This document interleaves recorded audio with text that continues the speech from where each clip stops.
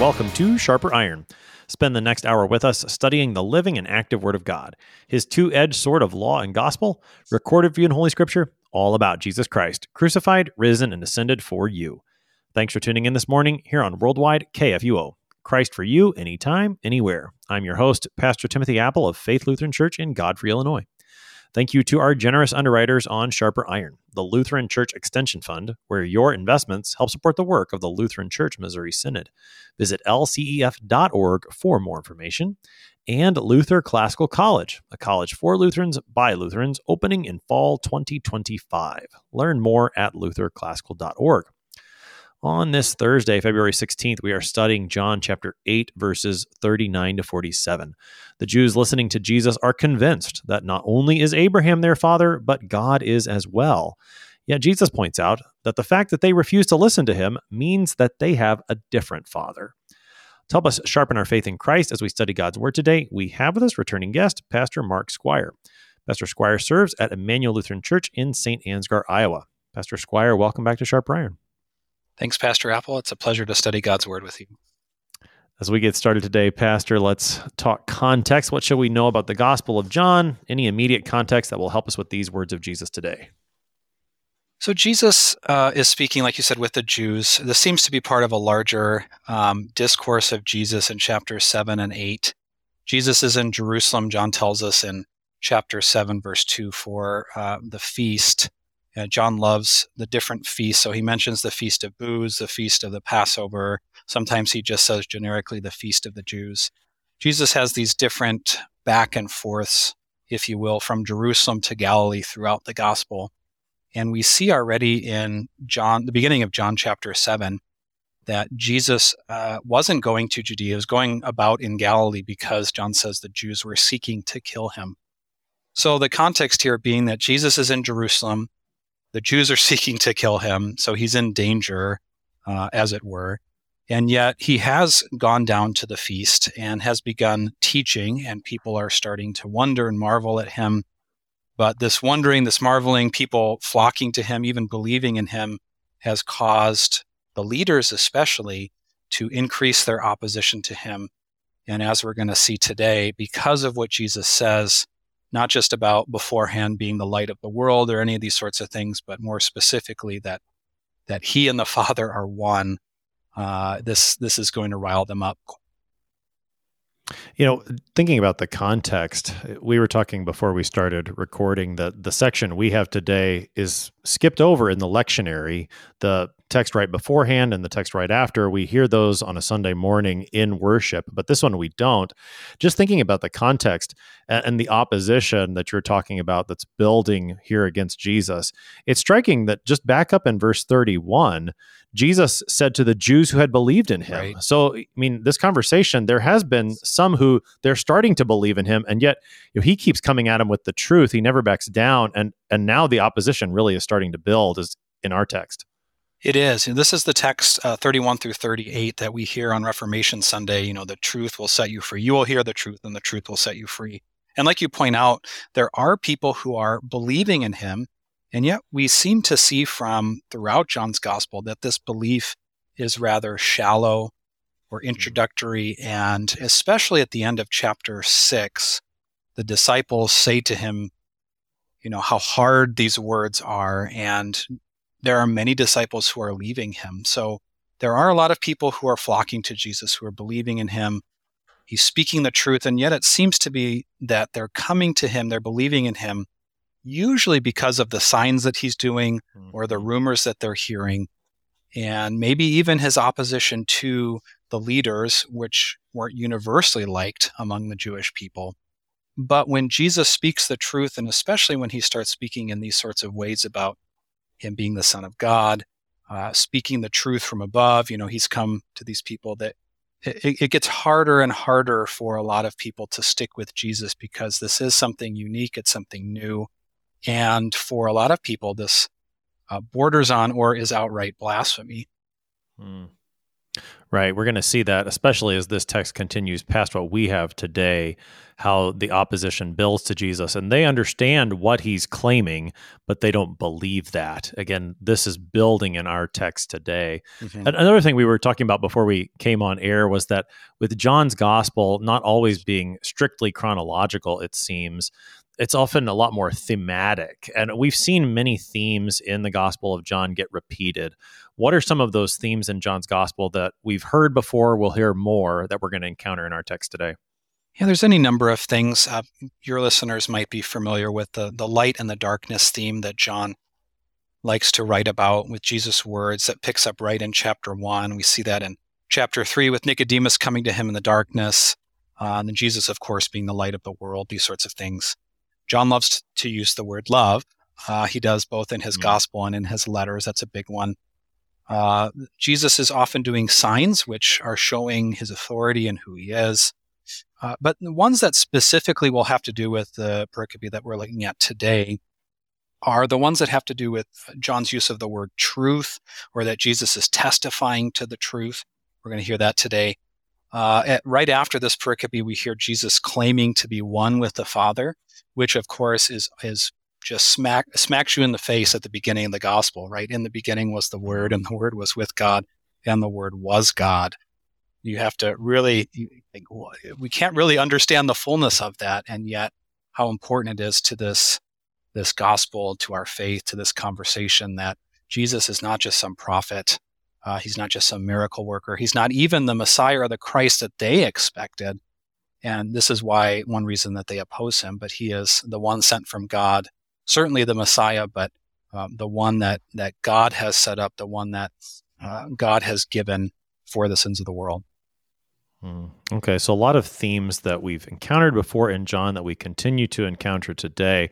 As I look at this text, just thinking about it ahead of time, one of the big questions is whose son are you, or whose child are you? Who is, if I can say it this way, who's your daddy? I'm thinking that's the episode title for today, is who's your daddy? Because the question of, is Abraham our father? Is God our father? And then, whose father is Jesus? All of these things are going to come into play today as we look at the text. Any more introductory comments before we jump in? I guess I'll just say that it is a bit difficult to, and I think this is true of any number of our lectionary pericopes, is that oftentimes we're coming in either in the middle of a letter or the middle of a conversation, which, we have to set some context here. And I think we've been doing a good job of that so far. But the verse 39 begins with, they answered him. Well, what was going on before? And again, it's that pericope from Reformation where Jesus is referring to himself as the Son who is setting free through his word and speaking what his Father has said and doing what his Father does. And yet he sets up then the opposition, and he ends with, you do what you have heard from your Father. So you're right, this idea of who's your daddy, who's your father, of which family are you? Because as we hear in this, there really are only two groups, and that's going to be important. Yeah. Okay, so let's go ahead and jump into the text. This is John 8, beginning at verse 39. They answered him, Abraham is our father. Jesus said to them, if you were Abraham's children, you would be doing the works Abraham did. But now you seek to kill me, a man who has told you the truth that I heard from God. This is not what Abraham did. You are doing the works your father did. They said to him, we were not born of sexual immorality. We have one Father, even God. Jesus said to them, if God were your Father, you would love me, for I came from God, and I am here. I came not of my own accord, but he sent me. Why do you not understand what I say? It is because you cannot bear to hear my word. You are of your father the devil, and your will is to do your father's desires. He was a murderer from the beginning, and has nothing to do with the truth, because there is no truth in him. When he lies, he speaks out of his own character, for he is a liar and the father of lies. But because I tell the truth, you do not believe me. Which one of you convicts me of sin? If I tell the truth, why do you not believe me? Whoever is of God hears the words of God. The reason why you do not hear them is that you are not of God. That's our text for today. That's John 8, verses 39 to 47. So, Pastor Squire, as you said, we're picking up in the middle of a conversation here. They answered him, Abraham is our father. Remind us of what Jesus was saying and what they're saying in response when they say this, Abraham is our father. Yeah, if we go back a little further, we see that the Jews who have come, and John uses this term Jews a bit loosely. Oftentimes it can mean the leaders. Certainly here we see that although some believed in him, a lot of these are those who opposed him, which naturally would include the Pharisees, the Sadducees, the scribes, all those sorts of people. But they've accused him of having a demon. So the opposition already is quite stark. It's quite intense. They don't like Jesus, and I think they're happy that he's come to Jerusalem because they expect to be able to either arrest him or kill him. And yet Jesus keeps responding to them in the sense that, well, what are you actually going to convict me of? What do you have against me? And for them, it's what Jesus says about him being the Son of God. What they don't like is that Jesus is making himself equal with God, which we're going to see again here in a little bit. But what Jesus said right before this was that if the Son sets you free, you'll be free indeed. I know that you are offspring of Abraham. So he actually allows them the point that, of course, by the flesh, yes, you are offspring of Abraham. Yet, he says, you seek to kill me because my word finds no place in you.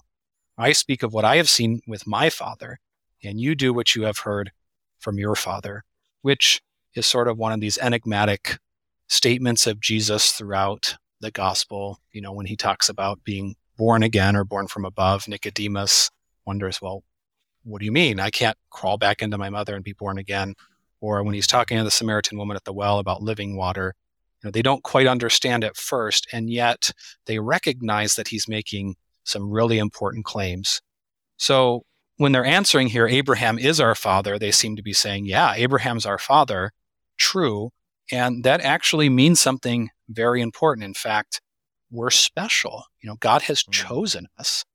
And that means that to us belong the covenant and the promises and salvation. And yet what they see in Jesus is that somebody has come to challenge what I might call their security, which is in the flesh, which is the big irony here, because yes, they're children of Abraham, and yet Jesus is pointing out, while that's true by the flesh, you're really not children of Abraham in any sort of meaningful sense. They had a similar objection previously in the last text again in verse 33, where they said, we are offspring of Abraham and have never been enslaved to anyone. And we talked about that in the previous episode about how it's more than just a historical misremembrance or something like that, but precisely what you're saying. They recognize the children of Abraham have these promises of God, but they're understanding it in a fleshly way, as you pointed out. And it seems that same misunderstanding has continued here. They still want this insistence. Abraham is our father. These promises do belong to us. Why do you keep saying that we're not the children of Abraham? How does Jesus then continue to make his point about what it really means to be children of Abraham? So he says that being a child of Abraham is not something that's just a reality based on your bloodline. So you can trace your lineage all the way back to Abraham. Well, congratulations. What does that mean in the end? For Jesus, he's saying, not really much of anything, because if you were really a child of Abraham in a meaningful sense, verse 39, you would be doing the works Abraham did. Well, you start to think, well, what were the works that Abraham did? Well, Abraham's story covers much of the beginning and kind of middle part of Genesis. So all the way from the end of chapter 11 through really the middle chapters of the 20s, you have the story of Abraham. You have him heeding God's call to go to the land of Canaan from Haran. His family had moved from Ur of the Chaldeans to Haran, and then God calls him and tells him to go to Canaan. So he listens, he believes. And throughout Genesis, you see Abraham, who of course is not perfect. We see him slip up, any number of times. But the fact that he listens to God, and specifically that he believes God, and this is one of the verses that's quoted more than once in the New Testament, that he believed God and God credited it to him as righteousness. Well, with this pericope specifically, we see how important it is for somebody to listen to the word of God. This really is, I think, the foundation of all this, the central point that Jesus is making, that if you want to be a child of Abraham, it comes down to listening to the word, actually believing that what God says is true, which for Abraham reached its climax in chapter 22 when God calls to him from heaven and says, "Oh, hey, I just gave you the son, but by the way, I want you to take him to Moriah and sacrifice him." Oh, well, that's strange because this is the son you promised me, right? And we could have seen Abraham discuss or argue, similarly like he did in, was it chapter 18 or 19 with Sodom and Gomorrah, right? Well, excuse me, God, what if there are 40 people? What if there are 30 people? And yet we don't see that. In fact, he goes right away. He takes Isaac with him. And when Isaac asks him, probably kind of starting to sweat here, right? Well, here's the wood, here's the fire, but where's the sacrifice? What does he say? He says, God will provide the sacrifice. And in fact, he had told his servants as well, I and the boy are going to go, and then we will return. So whatever he believed about what was going to happen, either God was going to stop him, or as is it in Hebrews where there's the in some manner he believed in the resurrection of the body, right? So the faith of Abraham really is the central part of this, what it means to be a child of Abraham, to do the works of Abraham. Okay, so let's talk about that a little bit more, because the way that Jesus says it here, you would be doing the works Abraham did, but what you're saying is that the works that Abraham did are not really works in the sense that sometimes we talk about it, faith versus works, but the works of Abraham here, that's precisely the faith that Abraham had.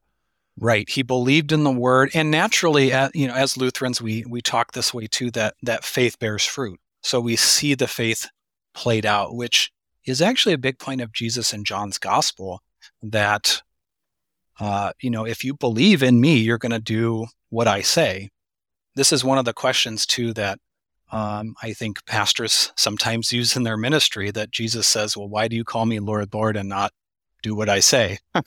So certainly we can't separate the faith and the works, but you're right. When he talks about doing the works that Abraham did, really all of the stuff that he does, all of the actions that he takes are based in the faith that he has in the word of God, in God's faithfulness, that God will do what he says. And whatever that means for Abraham, he's going to do it, even if that means some immediate hardship. One of the things that I always found striking about John chapter 8, particularly as we get into this text, and really I think it comes to a climax in the next text, is what this faith of Abraham is and what Abraham believed. And, as you've been saying it, Abraham believed the word of God. And so the difference between the people listening to Jesus, they're not believing the word of God. But I think as this text goes farther, and I think it's present here a little bit, it's not only that Abraham believed the word of God, but that Abraham actually believed in Jesus, if we can be as bold to say it that way. And I think you start to see that here, that part of the reason they're not children of Abraham is they don't believe in Jesus, and Abraham did believe in Jesus, looking forward to that promise. And I think that's one of the things we shouldn't miss in John chapter 8. You're right. And I think we see that in the difference between what Abraham would have looked forward to in the seed that God promised and what the Jews in general were looking for in the Messiah. So Abraham, I don't think it's any stretch of the imagination to say that Abraham was not looking for someone to come and sort of establish a kingdom in this strip of land in the Middle East, whereas popularly at least, and certainly among others, that they believed that, okay, this Messiah was going to come, he was going to take over the land of Israel, kick out the Romans and whoever else might come, and bring back the glory days of David and Solomon. And so the signs that Jesus does shows that he's the Messiah, and yet they keep asking him, well, what sign will you give us that we might believe in you? And of course, we 2,000 years later are banging our heads against the wall. Like, what are you talking about? He just fed 5,000 people. Why are you asking for a sign? But it's because they're not the signs that they're looking for. They're looking for this earthly, fleshly Messiah. Whereas, like you said, Pastor Apple, Abraham would have looked forward to a savior, somebody who was going to end the madness of sin and corruption and death, which, talk about one of Abraham's ancestors, Noah. This is why Noah is named what he is. His name means rest, right? Finally God will give us some sort of break from this. And that was the hope of the patriarchs. That's been the hope of God's faithful people throughout history. So with this conversation about who is your father, they're claiming Abraham is our father. Jesus says, no, to be Abraham's children isn't just a matter of bloodline, but it is about the faith of Abraham, which is a point that Paul will pick up in several of his epistles, I think most notably Romans and Galatians. Again, he points this out to the Jews who are listening to him. They come back again with questions about being, whose children are we? They say, we were not born of sexual immorality. We have one Father, even God. Let's take those two sentences separately. What's this? Why do they bring up we were not born of sexual immorality? Where does that come from? Yeah, this seems to be sort of a crass, underhanded insult, like a slap in the face to Jesus. And it seems to come from what was probably the popular understanding that Mary had become pregnant outside of marriage to Joseph. So she became pregnant when they were betrothed and yet not married. And so people are, of course, going to start to talk. Well, how did this happen? Did Joseph and Mary sleep together before they got married? Did Mary commit adultery by sleeping with someone else? Did something else happen? No one's going to come and say, oh, well, the Holy Spirit conceived this child. Not many people are going to accept that explanation. And so I think this sort of came from that popular understanding of in some way, Mary became pregnant. And Jesus is the result of this, what they call here, sexual immorality. So what they're doing is insulting Jesus. It's one of these, ad hominems. They don't really have a good basis for their discussion, for their point of view. And so what do? They start to attack Jesus. Well, you were born of sexual immorality, but we're children of Abraham. And even more, we have one Father, even God. So that they seem to be sort of contrasting the supposedly sinful conception of Jesus to their own sort of holiness or descent from God, that God is their Father, they're holy, they're special, they're chosen, whereas Jesus is just a child of immorality. So, I mean, to read it perhaps, and I know you don't get this in the New Testament, the tone of voice, but something like, we were not born of sexual immorality, kind of wink, wink. Yeah. You see them doing that. That's what's going on in that first sentence, which is striking because in John's gospel, in the narrative that's given, you don't hear about the virgin birth. And I mean, of course, we know that from the New Testament, but here would be maybe in an ironic way, John reminding his readers of the true origin of Jesus, which of course has been a source of contention throughout. Where does Jesus come from? He's been saying one thing, the people have been believing something else. Again, that's certainly a question here. So we were not born of sexual immorality. And then we have one Father, even God. So again, who their father is continues to be the source of conversation. Earlier, it was Abraham. I don't think they bought what Jesus has said yet, but now they're kind of upping the ante with we have one Father, even God. What are they claiming there to have God as their father? Yeah, this is, again, I think their sense that they're going beyond the flesh now. What they're doing is they're pointing to what they see as the covenant relationship, I think, that they have from God. They're the chosen people. They're the special people. And this seems to be for them a sort of a trump card. Okay, we can talk about Abraham all we want, but let's get real here. We're children of God. God is our Father. Unlike the rest of the, unclean nations around us, we have God as our Father, and therefore what we say, what we believe, what we're doing has merit simply because of that. So it seems to really be this sort of trump card in their argument that how dare you lecture us? We're children of God, and you were born of sexual immorality. Yeah, and I mean, if you go into the Old Testament, you can see places where the Lord does claim his people as his son. I think most notably in the Exodus, where he talks about, Israel being his firstborn son.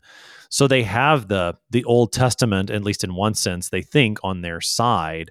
And yet, as we've seen with what it means to be a child of Abraham, to be a son of God in this sense, again, is not based on your bloodline or your genealogy, but it is a matter of faith, which is what they're missing. Is there another maybe slight at Jesus here when they claim to have God as their father with some of the things Jesus has been saying about God as his father?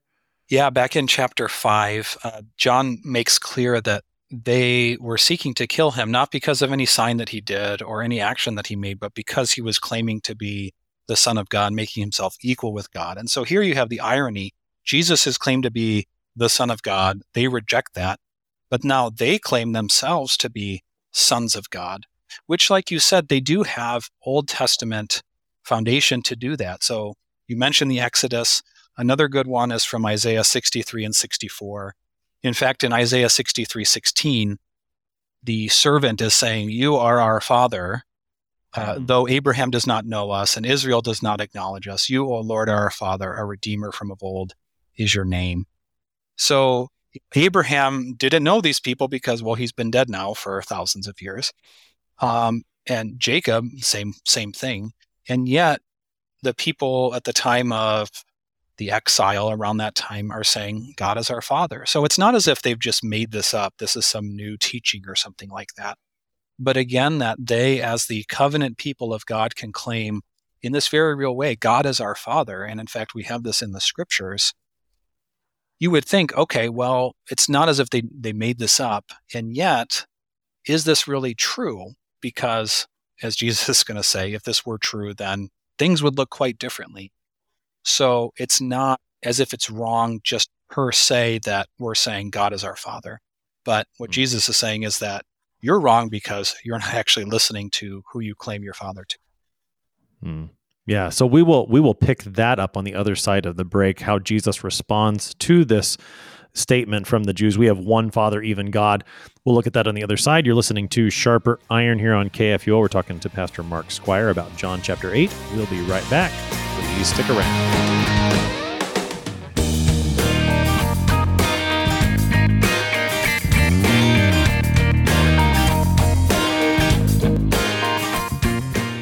Did you know that Lutherans are helping new American immigrants get settled? How about struggling church workers in need of support and refreshment? And we assist at-risk children and provide disaster response to hurricane victims. Through LCMS recognized service organizations, we are doing all this and more. I'm Rahema Kavuga of Lutheran Church Extension Fund, and I don't want you to miss out on hearing what your brothers and sisters in Christ are up to. Visit interesttime.org to see how your support gives life to these works of mercy and love. What do you think of when you hear the word college? Expensive? Liberal? Woke? Imagine a college that is affordable, a college that is unapologetically conservative and Lutheran, a college that won't take a dime of federal funding, a college that teaches the best of our Western heritage, a college where students grow in the Christian faith instead of leaving it behind. This is Luther Classical College, a college by Lutherans and for Lutherans. Visit our website, lutherclassical.org, subscribe, become a patron, and join the thousands who are making Luther Classical College a reality. Welcome back to Sharper Iron. It is Thursday, February 16th. We're studying John chapter 8, verses 39 to 47 with Pastor Mark Squire. He serves at Emmanuel Lutheran Church in St. Ansgar, Iowa. Pastor Squire, prior to the break, we were looking at the opposition to Jesus, where the Jews say to him, "We were not born of sexual immorality like you were, Jesus," wink, wink. "We have one Father, even God." And we talked about what they're thinking about from the Old Testament for that statement, but Jesus is going to tell them why they're, again, thinking incorrectly. He says, "If God were your father, you would love me, for I came from God and I am here." Talk about how Jesus responds again to their claim to have God as their father. Jesus responds very starkly. He responds very directly that if this were true, everything would look differently. So, number one, you would love me. Well, why does that matter? Because Jesus came from God, and Jesus is standing there right in front of them. And he didn't come of his own accord, but God's the one who sent me. So Jesus claiming who he is, number one, but also his mandate from God, his vocation from God, which is to come into the world to speak God's word. And naturally, of course, then what he does, so he comes to die for the sins of the world. But you can't say on the one hand, well, I love God, but I hate Jesus. That's just not possible. And this is Jesus' point here, is that you can't, and we see this at the end of chapter 8, you can't separate God the Father from God the Son. You can't separate God from Jesus. Now, of course, as Christians, with our understanding of the doctrine of the Trinity and all that, we distinguish the Father and the Son, but you can't have one without the other. And the other apostles and evangelists and New Testament writers make this very same point. It's only through Jesus that you can get to God. So the later in John chapter 14, when is it Philip that asks, well, Jesus, just show us the Father, and that'll be enough. And, we don't know where you're going. How can we know the way? Well, I am the way, the truth, and the life. No one comes to the Father except through me. So what Jesus is doing is making very clear that anyone who claims to love God, anyone who certainly claims to be a child of God, cannot do so apart from loving Jesus. Jesus is God in the flesh. Jesus is the Son of God. He's the one who has come to make all things known to God's people and to bring salvation. And if you are going to claim otherwise, then what you're really doing is hating God. Yeah. So again, to see this, again, this is another one of those themes that we see throughout the Gospel of John. You brought up John 14 as perhaps the most classic one, that no one comes to the Father except through me. But here throughout, we see Jesus saying, if you want to know who the Father is, then you need to know who I am. You need to listen to my words. You need to love me. Those who do so truly know God and trust in God and are his children. But those who do not love Jesus, who reject Jesus, they cannot be the children of God because they're rejecting the Son of God, Jesus. So again, he talks about how the Father sent him. I came not of my own accord, but he sent me. Verse 43, why do you not understand what I say? It is because you cannot bear to hear my word. What does Jesus mean in verse 43? Well, it's quite strong language, isn't it? It is because you cannot bear to hear my word. Not that you don't or something, but that they cannot, which seems to indicate, as Jesus says elsewhere, that people's hearts are hardened against him, which, again, is just a frightening prospect for anyone to hear that this is a possibility. And yet their hearts are so hardened, their ears are so plugged, they cannot listen to him. They cannot bear to hear his word, which John has already laid out for us from the very beginning of his gospel. He said back in chapter 1, verse 11, that Jesus came to his own, but his own people did not receive him. So, yeah, they cannot. They are God's people in the sense that they're descended from Abraham. I failed to mention, too, in Isaiah 64, that having God as their father is also tied to creation. So in some sense, all people are children of God. But in the sense that it's used in the New Testament, usually it's reference to us being God's people in the sense that we're connected with Christ. We have been brought into Christ and we're children of God by faith, so we're co-heirs with Christ. And this is not the case for the Jews who are listening to him speak right now. They are, as we're going to see in the next verse, they have to be children of someone else then. And they're not children of God. They're children of the devil. And that way, they cannot hear God's word. So let's talk a little bit more about 43, because it answers the question, as to why they cannot listen to Jesus, why they cannot understand his word. But unanswered in this verse is why some people do believe. And lest we become proud or conceited as those who do believe, it's maybe worth our while to remember what Jesus has said elsewhere about those who do believe. Here's why people don't believe, but elsewhere from John's gospel and anywhere else in Scripture, Pastor Squire, why is it that some people do believe? Well, I can go a couple ways with this. I think naturally, the Catechism, we could answer this from the explanation to the third article, which is, I believe that I cannot by my own reason or strength believe in Jesus Christ, my Lord, or come to him, but the Holy Spirit has called me by the gospel, enlightened me with his gifts, sanctified and kept me in the true faith. We know that the work of conversion, of salvation, of sanctification, all these words that we love to use, they're all the work of God. But I think probably here in the context, the better way to go is to already point to those next couple of verses in John chapter 1, which he says, to all who did receive him, who believed in his name, he gave the right to become children of God, who were born not of blood, nor of the will of the flesh, nor of the will of man, but of God. So again, God is the source, not just of Jesus' conception, by the Holy Spirit of the Virgin Mary. But he's the source of our becoming his children in the sense that Jesus speaks of in chapter 3. So when he talks again, I mentioned Nicodemus earlier, you must be born again. You must be born from above. You must be born of water and the Spirit. Well, for us, we hear water and Spirit, we think of baptism. Yes, that's a great place to go. But certainly the foundational level of that, well, what's happening in baptism? Well, it's the Word of God being spoken and the faith which clings to that. So to become a child of God is not our decision. It's not our work. It's God's work. And we cling to that. We don't become, like you just said a few moments ago, we don't want to become boastful about this as if, oh, well, God chose me. And to go back to Paul talks about this in Romans 11, right? Well, you're a wild branch and you've been grafted on. Don't think that God can't cut you off again. So it's a place of comfort for us to go. It's not something to boast about in ourselves. But as he does say at the end of 1 Corinthians 1, let the one who boasts boast in the Lord. Yeah. God did this. God is powerful. God is mighty. God is loving. And he shows it all in Jesus Christ.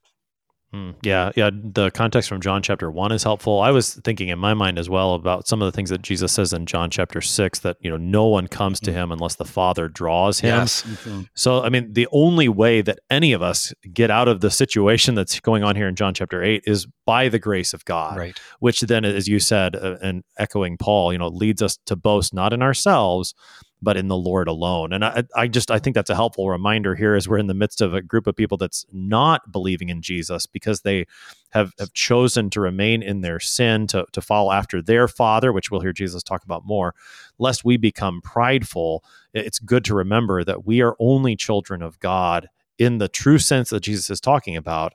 We're only children of God by his grace alone. As you said, echoed very well by Luther in the Small Catechism, not by our own reason or strength, but only by the calling of the Holy Spirit.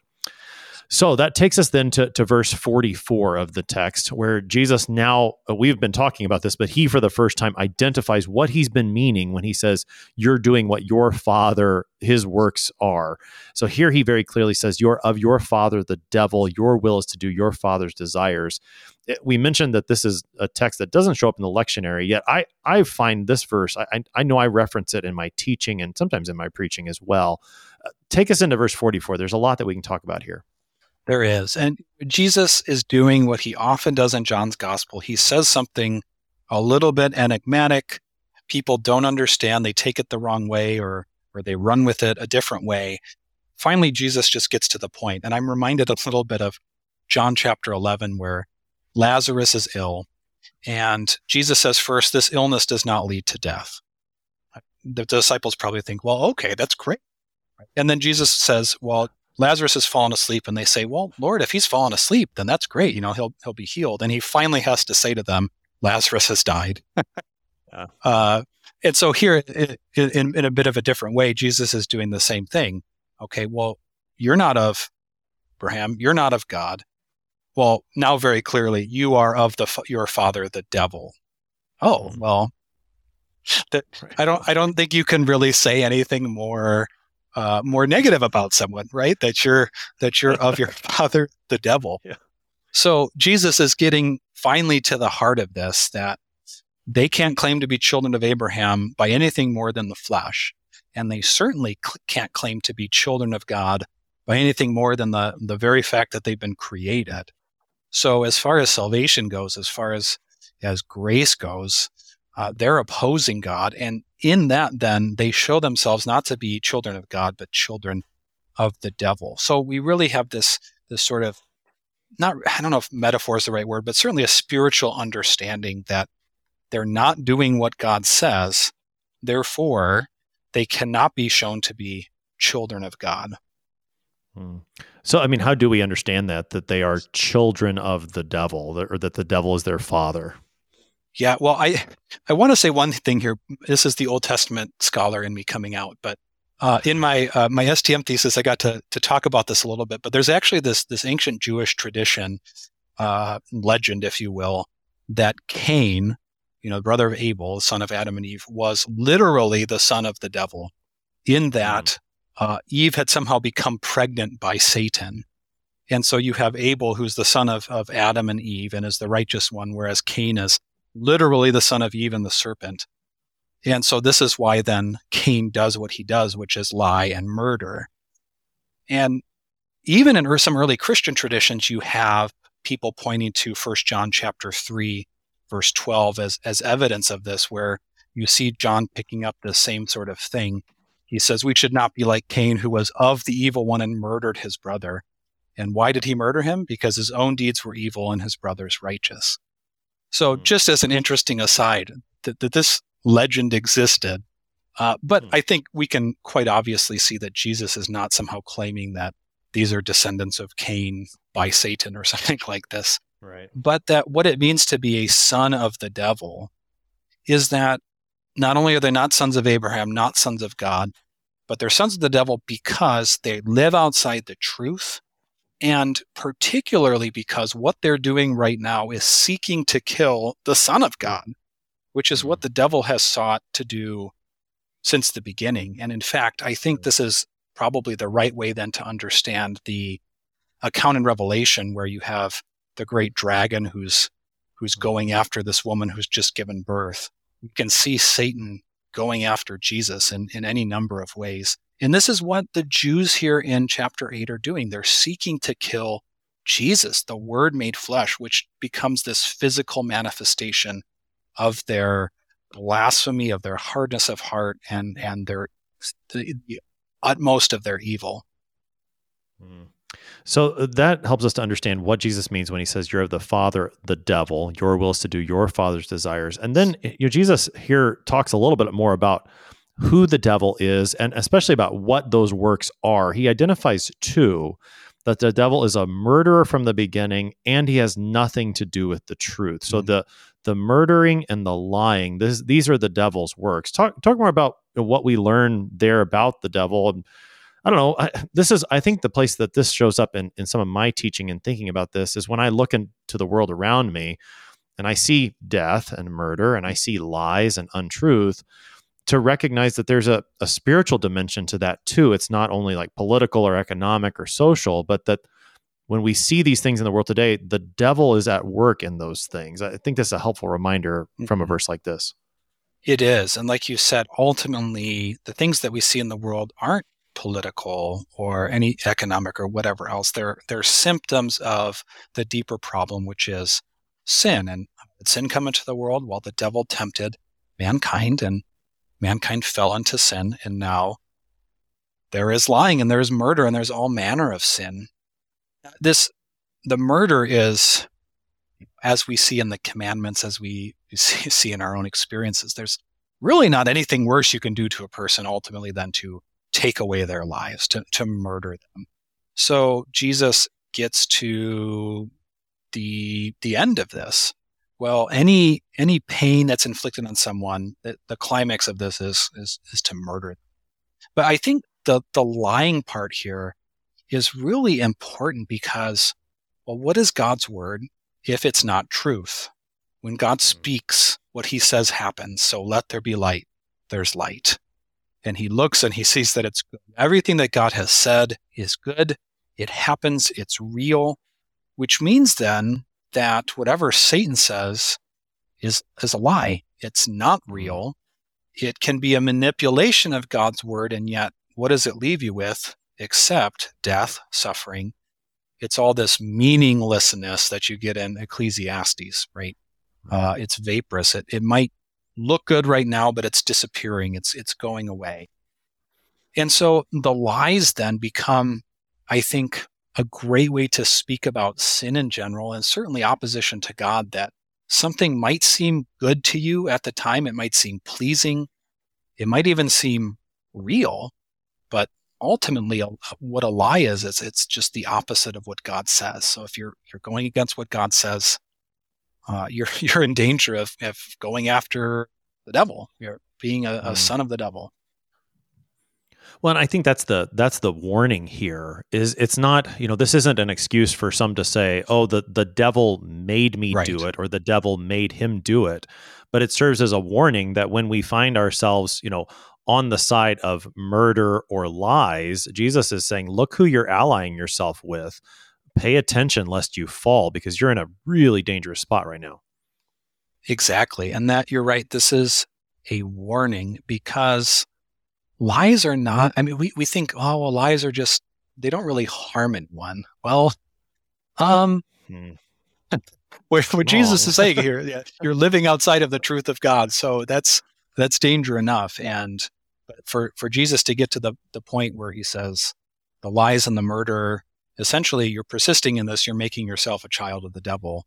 Yeah, you can blame the devil all you want, but he's just the one who's brought this to you. But what he's done is he's brought you outside of God's word, outside of reality, really, into sort of a delusion, which, in our delusion, what did we do as human beings? We killed the Son of God. And that's awful. Yeah. So a very strong warning within these words from Jesus. Let's pick up the rest of the text, verses 45 to 47, so that we have a little bit of time to think through some more applications. What does Jesus say as he concludes, again, our part of the conversation for today? Yeah, he says in verse 45, because I tell you the truth, you do not believe me, which seems like a pretty clear way of following up what he said. It's not that they don't want to believe him. It's that because he tells the truth, they don't believe him, which really reinforces what he said then about them being sons of the devil, is that they cannot do this because of who they are, which is to say, I think if you see it playing out, what they're seeking after is fleshly, it's earthly, whether it's the leaders who are seeking power and authority and influence and riches and whatever else. In the Gospels, it says that the Pharisees are lovers of money, for example, or because they want God's salvation, but they want it in a way that God himself hasn't said that this is what I'm going to do. So then what Jesus does is he asks them in verse 46, which one of you convicts me of sin? If I tell you the truth, why do you not believe me? Which seems to me a bit of a strange question, because he seems to have answered that a couple times already. Why don't they believe him? Well, they can't. But his point here rhetorically, of course, is you're opposed to me, but why? And I think it's supposed to get them to try to think, well, what's actually going on here? But certainly even more for us. Why is it that they're opposed to him? Why are they going after him? It's not because he's lying. It's not because he's wrong, but it's because they're lying, because they're sons of the devil. But how Jesus wraps this up in verse 47, again, like I said in the introduction, you have two groups. So you have this group that are the sons of the devil, that are liars and murderers because of who their father is. But whoever is of God hears the word of God. So Jesus doesn't leave us in this reading without any sort of hope or comfort. You might think, well, am I a child of the devil? I mean, I've lied before, or I've had angry thoughts or angry words against someone. But ultimately, it's not about these specific events or these specific sins, but are you listening to God? Just like with all the other commandments, if you don't have the first commandment right, then the rest of them don't matter. So if you're not listening to the word of God, then you can say all you want, well, I'm a righteous person, I've never murdered anyone, I've never committed adultery, all these things. Well, yeah, but you're not listening to God's word. And so then essentially what are you doing? You're trusting in yourself. Yeah, I mean, that goes back to what we were saying earlier about what it means to be a child of Abraham and what the works of Abraham were, that his work was faith, that he trusted God's word. And like you said, for those who are fearful, well, what am I, a child of the devil? Which is, that's not a bad question to ask in a text like this. There should be a bit of fear that is brought up inside of us hearing Jesus' words and recognizing our own sin. But in that, to hear the comfort of Jesus' words as well, whoever is of God hears the words of God. That there is great comfort. And to know then that what is the way out of all this, it is the grace of God alone, which has given us Jesus Christ. And through faith in him, then we are truly children of Abraham and children of God. He is the one, as the Son of God, who makes us children of God as well. That's what's being missed here by those to whom Jesus is speaking. But that is the good news for those who hear and read this text today. So as we've got about 4 minutes here, Pastor Squire, on the morning, and there's tons in this text. I mean, as we were talking about verse 44, we could have drawn so many implications for our lives as Christians today. As you help us to wrap things up and think about application of this text, what it means, the comfort for us, how would you give this text to us? What should we take from it as Christians? Yeah, just briefly for Jesus, we see here that how strong the opposition is. It's not just that people don't like what he's saying, it's that people are opposed to him because they're on the wrong side. They're children of the devil. And how does this end? Well, it ends with his arrest and his beating and passion and crucifixion and death. But of course, just like Jesus doesn't leave us without hope here, the Gospels do not leave us without hope. Jesus was raised from the dead, and praise God eternally for his good work for us in that. I think from this text, what we can see is that, again, that there are two groups. And so what does it mean to be a child of God? Well, it means to listen to what he has to say. And I think maybe in particular, and this is maybe because I've been teaching on this a little bit, is that what we can be pointed to is the Lord's Prayer, for example. So how does the Lord's Prayer begin? Our Father who art in heaven. And we skip over that so often, and we forget how deeply that meaning is embedded in our faith and in our life. That we are children of God. We are children of God by his grace, by his choosing, by his forgiveness. He has given us salvation, not by any works of our own, but because he loves us. And so, well, what should we do? We should continue to listen to him. And that's especially true because just like Jesus was faced with opposition, just like Jesus was faced with all sorts of affliction and struggle, those of us who are connected to Christ, those of us who continue in the truth of God's word, are going to continue to be faced with that same sort of affliction, that same sort of struggle. Because the world is full of darkness. The darkness can't stand the light. So liars are going to lie, murderers are going to murder, despite God's clear word of truth calling them to repentance. So unfortunately, in one sense, the world is going to remain like it is until the end. But for we who are called, we who are children of God, we who listen to and cling to God's word, we have eternal life no matter what happens to us now. Even if the worst happens to us, we'll be carried to the bosom of Abraham and rest in Jesus until that great and glorious day when Jesus will return and the name of the Lord God Almighty will be written on our foreheads. And, to go even just later in John's gospel, we cannot be snatched out of his hand. And that's the comfort, that's the hope in being of Christ, being in his word. Pastor Mark Squire is pastor at Emmanuel Lutheran Church in St. Ansgar, Iowa, helping us today to study John chapter 8, verses 39 to 47. Pastor Squire, thanks for being our guest today. Very well.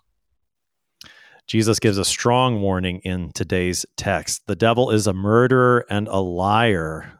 Take care lest we would align ourselves with him. We do well to examine our lives and to repent and to trust in Jesus Christ. By faith in him, God makes us his own children now and forever. I am your host here on Sharper Iron, Pastor Timothy Apple of Faith Lutheran Church in Godfrey, Illinois. If you have any questions about the gospel according to St. John, please send an email to kfuo@kfuo.org. It's always a pleasure to hear from you. Thanks for spending the morning with us. Talk to you again tomorrow.